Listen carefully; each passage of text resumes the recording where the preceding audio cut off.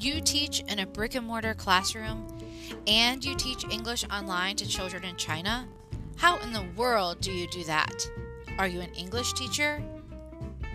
How do you keep your kids from talking all the time? But what do you do if your children don't respond? All these questions and more are going to be answered every week in Mrs. Steffi Adams' classroom. I'm Mrs. Steffi Adam, or Teacher Steffi, and thank you for tuning in to my classroom every week for tips for teachers who teach English online to children in China and teachers who teach in a brick and mortar classroom.